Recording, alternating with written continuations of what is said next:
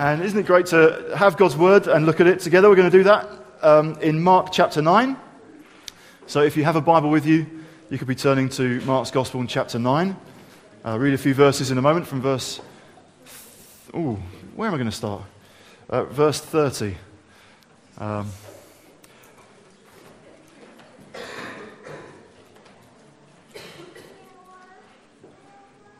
Okay, here we go. I'll read together. You can, if you don't have a Bible, don't worry. The scripture references will come up on the screen as well, so you can follow them there.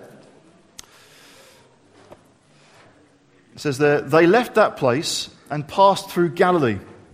Jesus did not want anyone to know where they were, because he was teaching his disciples. He said to them, "The Son of Man is going to be betrayed into the hands of men. They will kill him, and after 3 days he will rise." But they did not understand what he meant, and were afraid to ask him about it. They came to Capernaum. When he was in the house, he asked them, "What were you arguing about on the road?" But they kept quiet, because on the way they'd argued about who was the greatest. Sitting down, Jesus called the 12 and said, "If anyone wants to be first, he must be the very last and the servant of all." He took a little child and had him stand among them. Taking him in his arms, he said to them, "Whoever welcomes one of these little children in my name welcomes me. And whoever welcomes me does not welcome me, but the one who sent me." "Teacher," said John, "we saw a man driving out demons in your name, and we told him to stop because he is not one of us." "Do not stop him," Jesus said. "No one who does a miracle in my name can in the next moment say anything bad about me. For whoever is not against us is for us. I tell you the truth, anyone who gives you a cup of water in my name, because you belong to Christ, will certainly not lose his reward." There we go, that's our passage today. We'll work our way through these various conversations that Jesus had with his disciples. I'd like to begin with just praying and bring this whole time before the Lord again. Father God, I want to thank you so much for Jesus. I want to thank you for your Son. I want to thank you for your word, and I want to thank you, Lord Jesus, that you have seen fit to, down through millennia, preserve for us words that are alive, that are powerful, that are life-changing, that are solid rock. You encourage us, Lord Jesus, to dig down and build foundations on solid rock. Well, here it is. That's what we want to do today, Lord Jesus. Is to consider your word, have it affect our lives as we play our part in your kingdom. So come and help us for the rest of this morning, Lord Jesus, to be strengthened in our faith and to encourage one another to live that faith out, to work it through in all areas of life. Lord Jesus, what I share this morning, I pray, Lord, that you would multiply it like bread that was broken and dished out, Lord God. I pray that as we look at your word this morning, it would be highlighted, and you would bring life to my words, that they'd be helpful for us to consider together. Amen. Amen. Here we have Jesus, again, very much focusing on time with his disciples. When we were last in Mark's Gospel together, we read the previous lengthy chunk where there's a boy who is influenced in some way by a demon that brings about muteness and seizures, and we see Jesus healing. It's a wonderful demonstration of his authority over evil and over suffering. Nevertheless, in some senses, I think the reason that Mark captures it there for us is for us to see the conversations that take place between Jesus and his disciples. Jesus is wanting to train the disciples. Jesus is on the road to Jerusalem. He knows what's lying ahead in Jerusalem. He knows there's not loads of time, and he's choosing to invest and train and correct and teach his disciples. So what we see here as they move on from that power encounter is we see that Jesus' teaching is done in private. He's keeping a low profile as he travels through Galilee. He was well known. He could have easily gathered a crowd there. But he's keeping a low profile. He's not trying to be in two places at once. He's not trying to do two things at once. He knows for this moment his priority is to teach his disciples. He's not feeling guilty or pressured to be doing 1,000 other things. He's focusing on them. His teaching is private. His teaching also, looks anyway, it would seem to be unsuccessful at this point anyway, because yet again, the disciples are failing to understand what he's saying to them. He's trying to get things through. Perhaps they would, they'd understand the concepts. What it would mean, what it means to be betrayed, to think that someone's your friend, but they turn you in, they turn against you. They would understand that. Surely they don't understand death. We might think, they wouldn't understand resurrection. They had no clue about resurrection. Well, that might be true. It was a fairly foreign concept to think that someone might be resurrected before the very end of history. Oh yeah, sure, that will happen one day at the very end of history, but no, it doesn't really happen in the middle of history. Well, actually, they've seen Jesus raise other people to life. They've seen Jesus come to a little girl and say, "I tell you, little girl, get up." And she was dead, but he raised her up again. So they could perhaps understand the words, understand the concepts, but not how they could possibly apply to Jesus. Well, sure, Jesus, we understand that you can raise people to new life, but if you're dead, who's going to do that to you? It confounds their understanding completely. They are not early adopters. They're not kind of ready, poised to believe. And in some respects, now sat here in the 21st century, that can be quite helpful to understand. The disciples are saying time and time again through Mark, for so long we didn't get it. We weren't quick to understand. We weren't quick to believe. We weren't kind of poised on the edge of our seats. Oh, I hope it's all true. It's like anybody a sci-fi fan? Anyone own up to ever going to a science fiction convention, hoping to meet all of your... Oh, I saw a wry smile, possibly with Andy Bond, but I won't press him right now. Who knows? One of my favourite films is actually a film called Galaxy Quest, which begins with loads of sci-fi geeks going along to a convention. And you kind of imagine meeting James T. Kirk. I'm getting myself mixed up. The captain of the USS Enterprise, boldly going where no one has ever gone before. And you meet William Shatner, the actor who played him, and you go up to his table and you ask him to sign the photo, and then he just leans over to you and says, "Star Trek, it's all true." Yes, I knew it. Can you just like really super gullible response? I was just really ready and on the front. Well, the disciples aren't like that. They're not kind of poised to believe it all. They're like just struggling to get their heads around it. So that's why this private teaching, it needs to be repeated. He's going over the same ground. Jesus has already predicted his death and resurrection before, back in chapter 8, verse 31. There, for the first time, he began to teach them that the Son of Man must suffer many things and be rejected by the elders, chief priests, and teachers of the law, and that he must be killed, and after 3 days rise again. He's begun to predict what's about to happen in Jerusalem. This is often referred to as the second prediction of the passion, or the second prediction of the death and resurrection of Jesus. If you like, actually, he's been referring to it at other moments as well, when he gathered a big crowd to him in chapter 8, verse 34. He said, "If anyone would come after me, he must deny himself and take up his cross and follow me." Well, surely that's a big clue about what was to come. And coming down the mountain, he's talking with 3 of his disciples. He gave them orders not to tell anyone what they had seen until the Son of Man had risen from the dead. There again, another prediction, but here we have it plain as day. Jesus saying, the Son of Man is going to be betrayed into the hands of men. They will kill him, and after 3 days they will rise again. This is going to happen. They don't understand.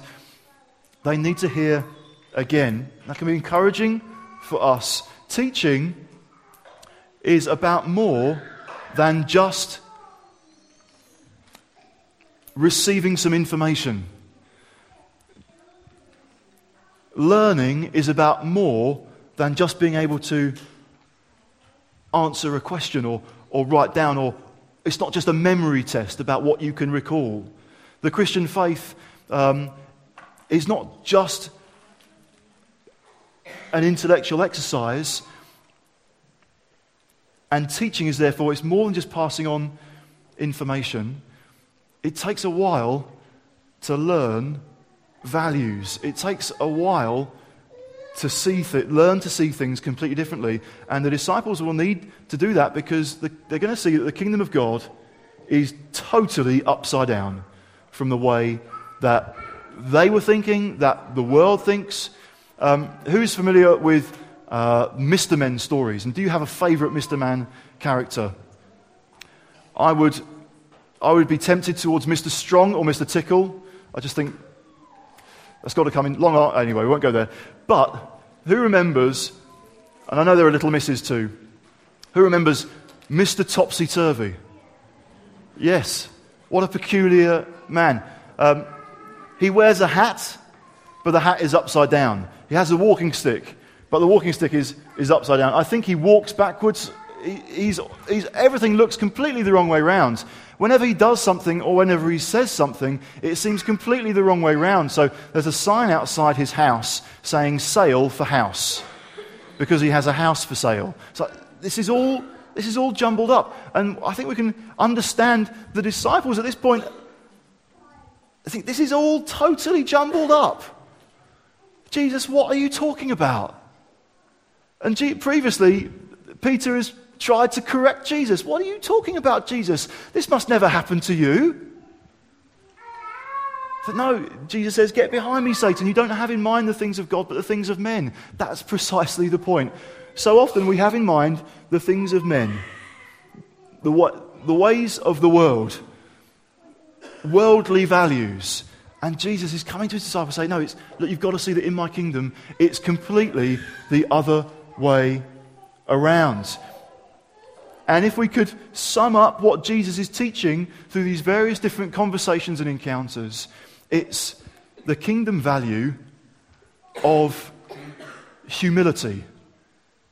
And we're going to see how Jesus models this himself. The disciples misunderstand, and so he teaches them, but it turns the world's way of doing things and the world's way of thinking completely on its head. Jesus models for us humility and a completely different value system in his kingdom. So he says the Son of Man. He describes himself the Son of Man.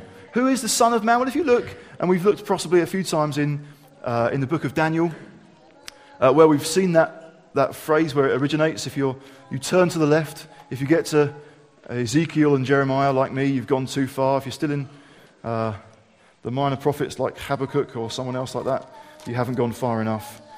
Isn't it encouraging to know that someone who is involved in leading the church can't always find his way around the Bible himself? Daniel chapter 7.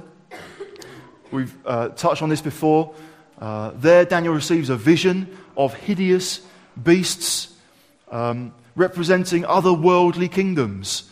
They are monsters, and they are causing oppression and injustice, devouring their victims and trampling underfoot. We see that in the world around us. We've heard of what's taken place in Paris, just a horrific prime example of monstrous power and the desire to kind of, to get ahead and to cause pain.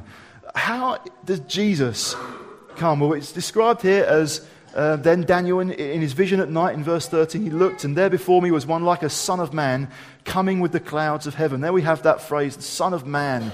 And it's described there. He approached the Ancient of Days and was led into his presence. He was given authority, glory, and sovereign power. Well, that sounds awesome, doesn't it? Jesus, the Son of Man.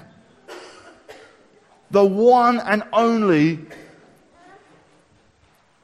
Son of Man chosen by God to be given all power, all authority. Nations and men of every language worshipped him. His dominion is an everlasting dominion that will not pass away. Yeah, wonderful. He's going to really sock it to them. And we can see through how all that the disciples have observed so far, how he's exercised his authority. He taught with authority. He healed and forgave with authority. He had the authority to appoint 12 apostles and, as it were, to reform the people of God around himself, like 12 new tribes. We've seen that he's had authority over the wind and the waves. We've even been kind of referring to that in that past song. He had the authority to say to the wind and the waves, stop, and they obeyed. Had the authority to speak to a legion of evil demons, and they fled. He had the authority to heal sickness and to resurrect someone from the dead. Had authority to multiply bread and fish. Had the authority over gravity and able to walk on water. I think, and this is all building up somewhere. Now the disciples could be thinking, now we've realized who Jesus really is. He's the Christ. He's the Son of God. He's the Messiah. He's our rescuer. He's our deliverer. We can put all our confidence in him, and we're heading to Jerusalem. And everything we've seen so far, it's all building up to something. It's all a prelude to something. So what's going to happen there? The Son of Man, the one with all authority, is going to be betrayed into the hands of men. It's totally the wrong way around in the disciples' thinking. They'll be perhaps thinking, well, we'll get to Jerusalem, there'll be this popular uprising, there'll be celebrations on the street, Jesus will cleanse the temple, and he'll be crowned King of the Jews, and there it will begin. He'll usher in a new eternal kingdom. We'll have, as his 12 apostles, will have places of significance in this new kingdom that he's doing. Can you see? They'd have this grand image in mind of all of what was going to happen and how Jesus would overthrow. But he says, no, the Son of Man is coming to lay down his own life. It's huge irony. The one with all authority is betrayed into the hands of men. It sounds so passive. Jesus is going to allow things to happen to him. The one with all authority is going to allow himself to be handed over to people with earthly authority, even submitting to their ungodly authority. It doesn't seem to make sense. How should we handle authority? Well, worldly values say that those in authority should take charge, assume control, call the shots, and tell other people what to do. But we see here the Son of God, the Son of Man, modeling authority humbly.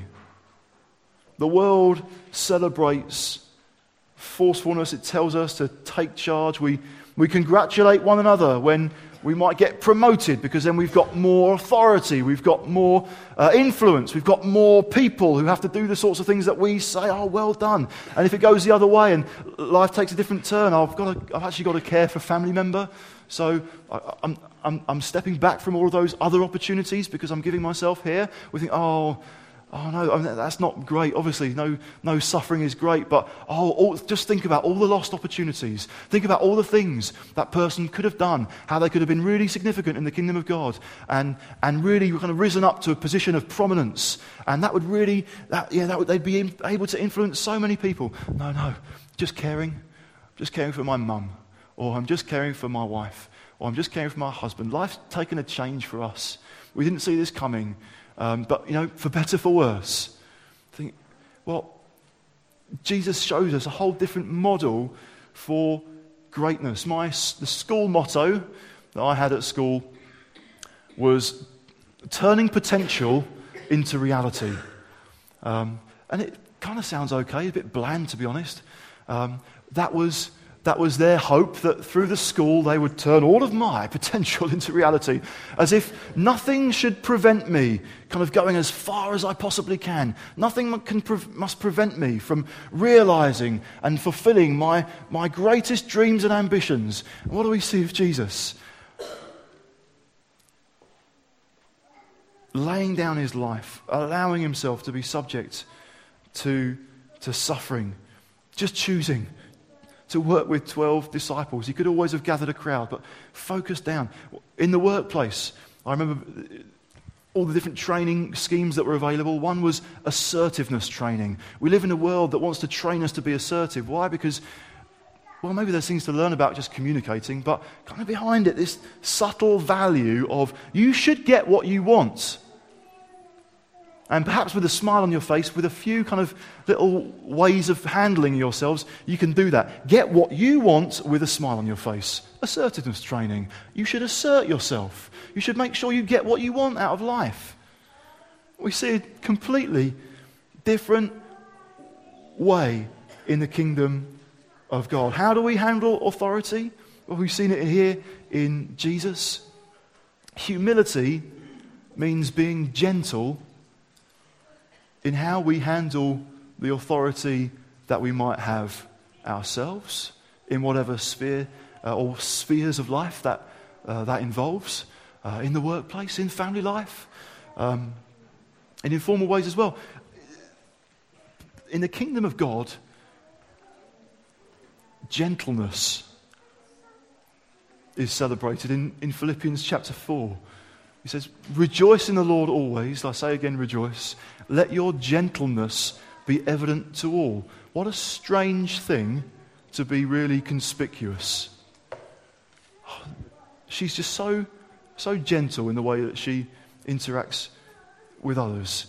The world celebrates something very different. But then Peter himself, one of his disciples, will write to husbands in 1 Peter chapter 3, verse 7. He said, husbands, be considerate with your wives.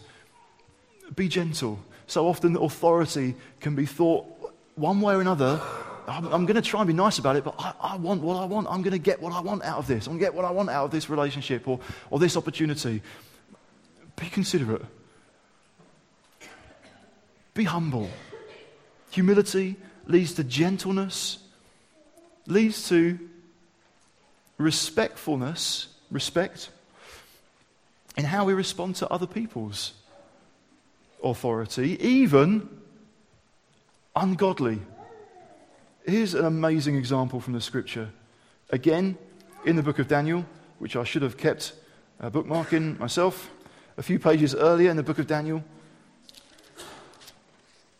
chapter 3, King Nebuchadnezzar of Babylon has set up a golden image and a rule that whenever the music plays, everyone must bow down and worship this image. And we've got Shadrach and Meshach and Abednego. Actually, those were their Babylonian names. I think they're Hananiah, Mishael, and Azariah, really. But they're serving in Nebuchadnezzar's court. This rule comes. How are they going to respond to the authority of Nebuchadnezzar? By just doing what he says? They're not going to be submissive in that way, not on this account, not on this occasion, because this runs completely against the kingdom that they're a part of. Nebuchadnezzar is absolutely furious with them for failing to follow his command. What's their response? They say in Daniel 3 verse 9, they said to King Nebuchadnezzar, O king, live forever. Oh no, that's not the... Let me come back to that. Verse 16, still respectful. They replied to the king, O Nebuchadnezzar, we do not need to defend ourselves before you in this matter. What is so often our reflex response when we're feeling wronged and hard done by and pressurized and got at? We do not need to defend ourselves in this matter before you, O Nebuchadnezzar. See this gentleness? See this respect? If we're thrown into the blazing furnace, the God we serve is able to save us from it, and he will rescue us from your hand, O King. But even if he does not, we want you to know, O King, that we will not serve your gods or worship the image of gold you have set up. See how they handled that situation so boldly. That's not weakness. That's not cowardice. That's not being limp. It's strong. Now, where does that strength to be humble come from? Where does that strength to be gentle come from? Where did it come from for Jesus? Well, he would say, the Son of Man is going to be betrayed into the hands of men. We could say, well, yes, Judas was going to do that. He was going to betray Jesus into the hands of the Jewish authorities. And the Jewish Sanhedrin, they would deliver him. They did it. They were responsible. They passed him over to the Roman authorities. What did the Roman authority? What did Pilate do? Pass him on to the executioners. Jesus was handed over. It was them who were doing it. But what Jesus understands, what these disciples would one day come to understand, is we see in Acts.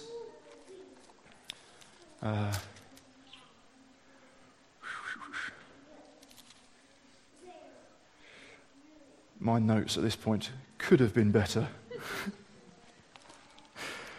We see in the book of Acts when Peter preaches. Later on in the coffee break, you can remind me where the verse is. He was delivered over to you. He was responding to the Jewish leaders around him. Jesus was delivered over to you by God's set purpose and foreknowledge. Who did the delivering? God. I'm trusting my Heavenly Father, is what Jesus was saying. That's what enabled him to demonstrate such humility with the authority that he had. Not taking charge, taking force. I've got to do it. He said, actually, I'm going to trust God to the extent I'm going to allow myself to be killed. I can't do much then. I'm trusting that my Heavenly Father will raise me up. It's only possible by trusting him. The disciples, briefly, would go on to misunderstand. It would take a while for them to grasp what Jesus was getting at. They would need to have it taught. They'd need to have it modeled. They'd need to have it demonstrated. They'd have an object lesson. They needed Jesus to correct their arguments. We see it in a number of ways, how they misunderstood. Firstly, the disciples start arguing about greatness. They've just heard what Jesus has been teaching. Their response is silence. Maybe that's because they understand enough to be afraid to ask more. I don't really think I like the sound of this. They could have easily thought to themselves. But it kind of bubbles up from them anyway at other times, the fact that they don't understand, when they start arguing amongst themselves as to who's the greatest. You think, well, how did that come about? Well, they're on a journey. It's not some big highway, probably a narrow path, walking single file. It would be customary for the rabbi to be leading the way. No one would dare just kind of walk shoulder to shoulder with their rabbi, but they'd have to walk behind anyway. So a big long line of 12 disciples following Jesus, and that sense of, no, I should be further forward. Maybe it was like that, a simple squabble about getting to the front. Let me through. Jesus is obviously aware of what was happening, so he asks a question when they get into private, they get into a house, sat down. What were you arguing about on the way? Again, silence. They don't understand, but they know enough to be a bit embarrassed. Wanting to get ahead means pushing others back down the line. And unkind criticism, gossip, negativity, accusations. Have you heard about? Have you heard what they've done? Have you heard what they said? Have you heard what they're like? Let me tell you a little bit about them so that you aren't fooled by their show of godliness. I know better than that. Let me tell you, all of that, we're trying to climb up an imaginary league table. Getting ahead means pushing others back. It's just inevitable. Pushing others down with criticisms and gossip and negativity kind of acts like a bit of a smoke screen. I feel insecure. I'm afraid. And I'm trying to hide that by pointing out, maybe quite subtly, other people's failings. Maybe it happened like that, this narrow path where they're squabbling to get ahead. Maybe they're just having a conversation recounting recent events, and the three, Peter, James and John, can say, well, we were up the mountain. We were taking up the mountain. That must mean that we're more special. That must mean that we're the focus of his affection in the way that you guys, you nine, simply aren't. We see it now. A hierarchy is developing. Don't you understand? So we were there. You were down the mountain. And you were failing because you couldn't drive out that evil spirit from the little boy. Move over. We're coming through. Could have been their approach. They're kind of neatly airbrushing out of the story, aren't they? The fact that actually up the mountain, they weren't like glowing by any means. Oh, Jesus, should we build some shelters? No. Listen to him. They're misunderstanding as well. But they can airbrush that conveniently out of the story and boast about their spiritual experience. This is what God's done for me. This is what this is what's been happening for me. I must be more special. And when I love it, I've spotted it myself recently, our prayers being answered. Even Tom, when he was sharing last week about how God has intervened for Ellen and in bringing healing and more liquid in the womb, thinking, I hope people realise I was praying about that. I hope this reflects well on me somehow. I think, what a load of baloney. The fact is, we're together. And we as a family have been praying about something, and God has heard our prayers. Pride talks about me and I and my experience. Humility talks about us and we and God and what he's done and him getting credit for things. So Jesus comes up against this argument they're having. He teaches them, sits them down. If anyone wants to be first, he must be the very last and the servant of all. No one wants to be last. But look, Jesus is not squashing the desire for greatness. He's just turning it completely on its head. What you thought is greatness is pride. Let me show you that humility is right. Now, false humility is still trying to muscle through on an imaginary league table. We're trying to outdo one another. We're still captive to comparisons. If we're not careful, I hope I'm more humble than they are. Ridiculous. We can bounce like a yo-yo from arrogance, I'm doing really, really well at the moment, to self-pity. Back up again, down again. Back up again, down again. No, forget about it completely. Jesus gives us a model. Not pushing himself forward, but being the servant of all. Genuine servant-hearted leadership. That's what he's doing right now. He's serving his disciples. He's putting their needs first. He's talking about what's going to happen to him, but it's for their benefit. It's to help them. It's to prepare them for what comes ahead. He uses a visual aid, if you like. He gets a child from the house. That you're so concerned about your position amongst each other. You're so concerned about how much influence you have, or what prominence or what role you have. You're totally ignoring, in the house we're in right now, it's this little one. And he goes and gets a little child. They all knew who he was, or she, because they're sat down in a house. Maybe it was Simon Peter's house. Gets a child, brings right centre stage and says, not at the moment, be like the child, that will come later. What he's saying is, What's your attitude towards the very lowest in our society? That may not be the case now. Children might not be regarded as the very lowest in society. I think that was the case then. Oh, sorry, who? What? So worried about position, worried about greatness. Jesus is not. So he's ready to welcome, be hospitable to the very youngest. What does he say? Whoever welcomes one of these little children in my name welcomes me. Whoever welcomes me does not welcome me, but the one who sent me. Oh, I want to get closer to Jesus. I want to be higher up the ranking order, higher up the pecking order. It's totally counterproductive. Welcome God by welcoming Jesus. Welcome Jesus by welcoming those whom the world would put down on the very lowest rung. An amazing teaching, amazing model to follow. At this point, the disciples still don't get it, but they would get it. They would learn humility by seeing that God is in control. There we go. Rescued by my notes. It was, in fact, Acts chapter 2, verse 23.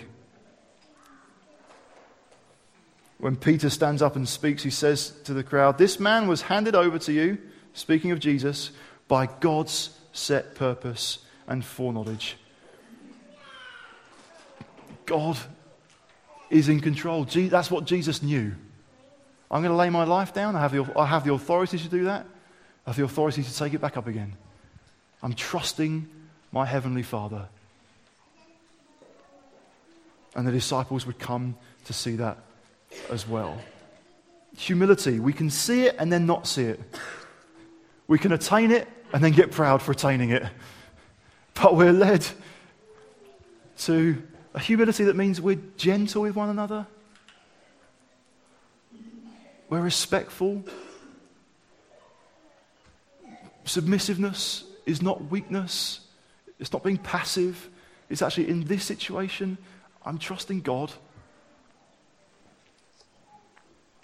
It means that we're seeing ourselves as a community that others are welcomed into, rather than sharply divided lines. Later on, John will recount. You kind of wonder, was this because John was kind of owning up to his mistake, their mistake, or was John seeking congratulations when he said, "Well, we saw this guy, and we don't know him. He's not one of our group, but he was casting out demons in your name, Jesus. So we told him to stop." For him, the problem, or for them, the problem was just, well, he's not one of us. That's the way the Pharisees thought.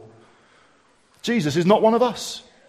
So if he was worth listening to, he would already be with us, and he would be part of our little group. And then we pay attention to him. He's not one of us, so we just reject him. And that's what John and the disciples have been like. He's not in our group, not in our church, not in our sphere, or just not part of an in crowd. We told him to stop. They're feeling exposed, aren't they? So worried about their position. All these insecurities and fears going rampant inside them, jostling for position amongst themselves. They've not got time for a child. Jostling for position amongst themselves, hoping, I hope I come well out of this situation. And then they discover that somebody that nobody knows at all, and Jesus doesn't even know, personally, is more successful than they are. You've been casting out a demon in Jesus' name. They couldn't do that a few verses ago. Humility would have led them to think, what can I learn from this guy I've never met before and who's not part of our group? Pride says, we told him to stop because he's not one of us. And we're the carriers of truth. And in all of our discipleship, in walking with Jesus, there are just some things to beware. That we don't get sucked back in to the world's way of thinking, the world's way of doing things, the world's way of relating in a group like this. I hope I'm noticed. I hope I'm recognized. I think we're not trying to serve ourselves, but serve other people. We're not trying to get or keep for ourselves some special status or position. We're just delighted to serve. Just delighted to welcome people. demonstrating gentleness, trust in God, and a humility through it all. Amen. How about we worship God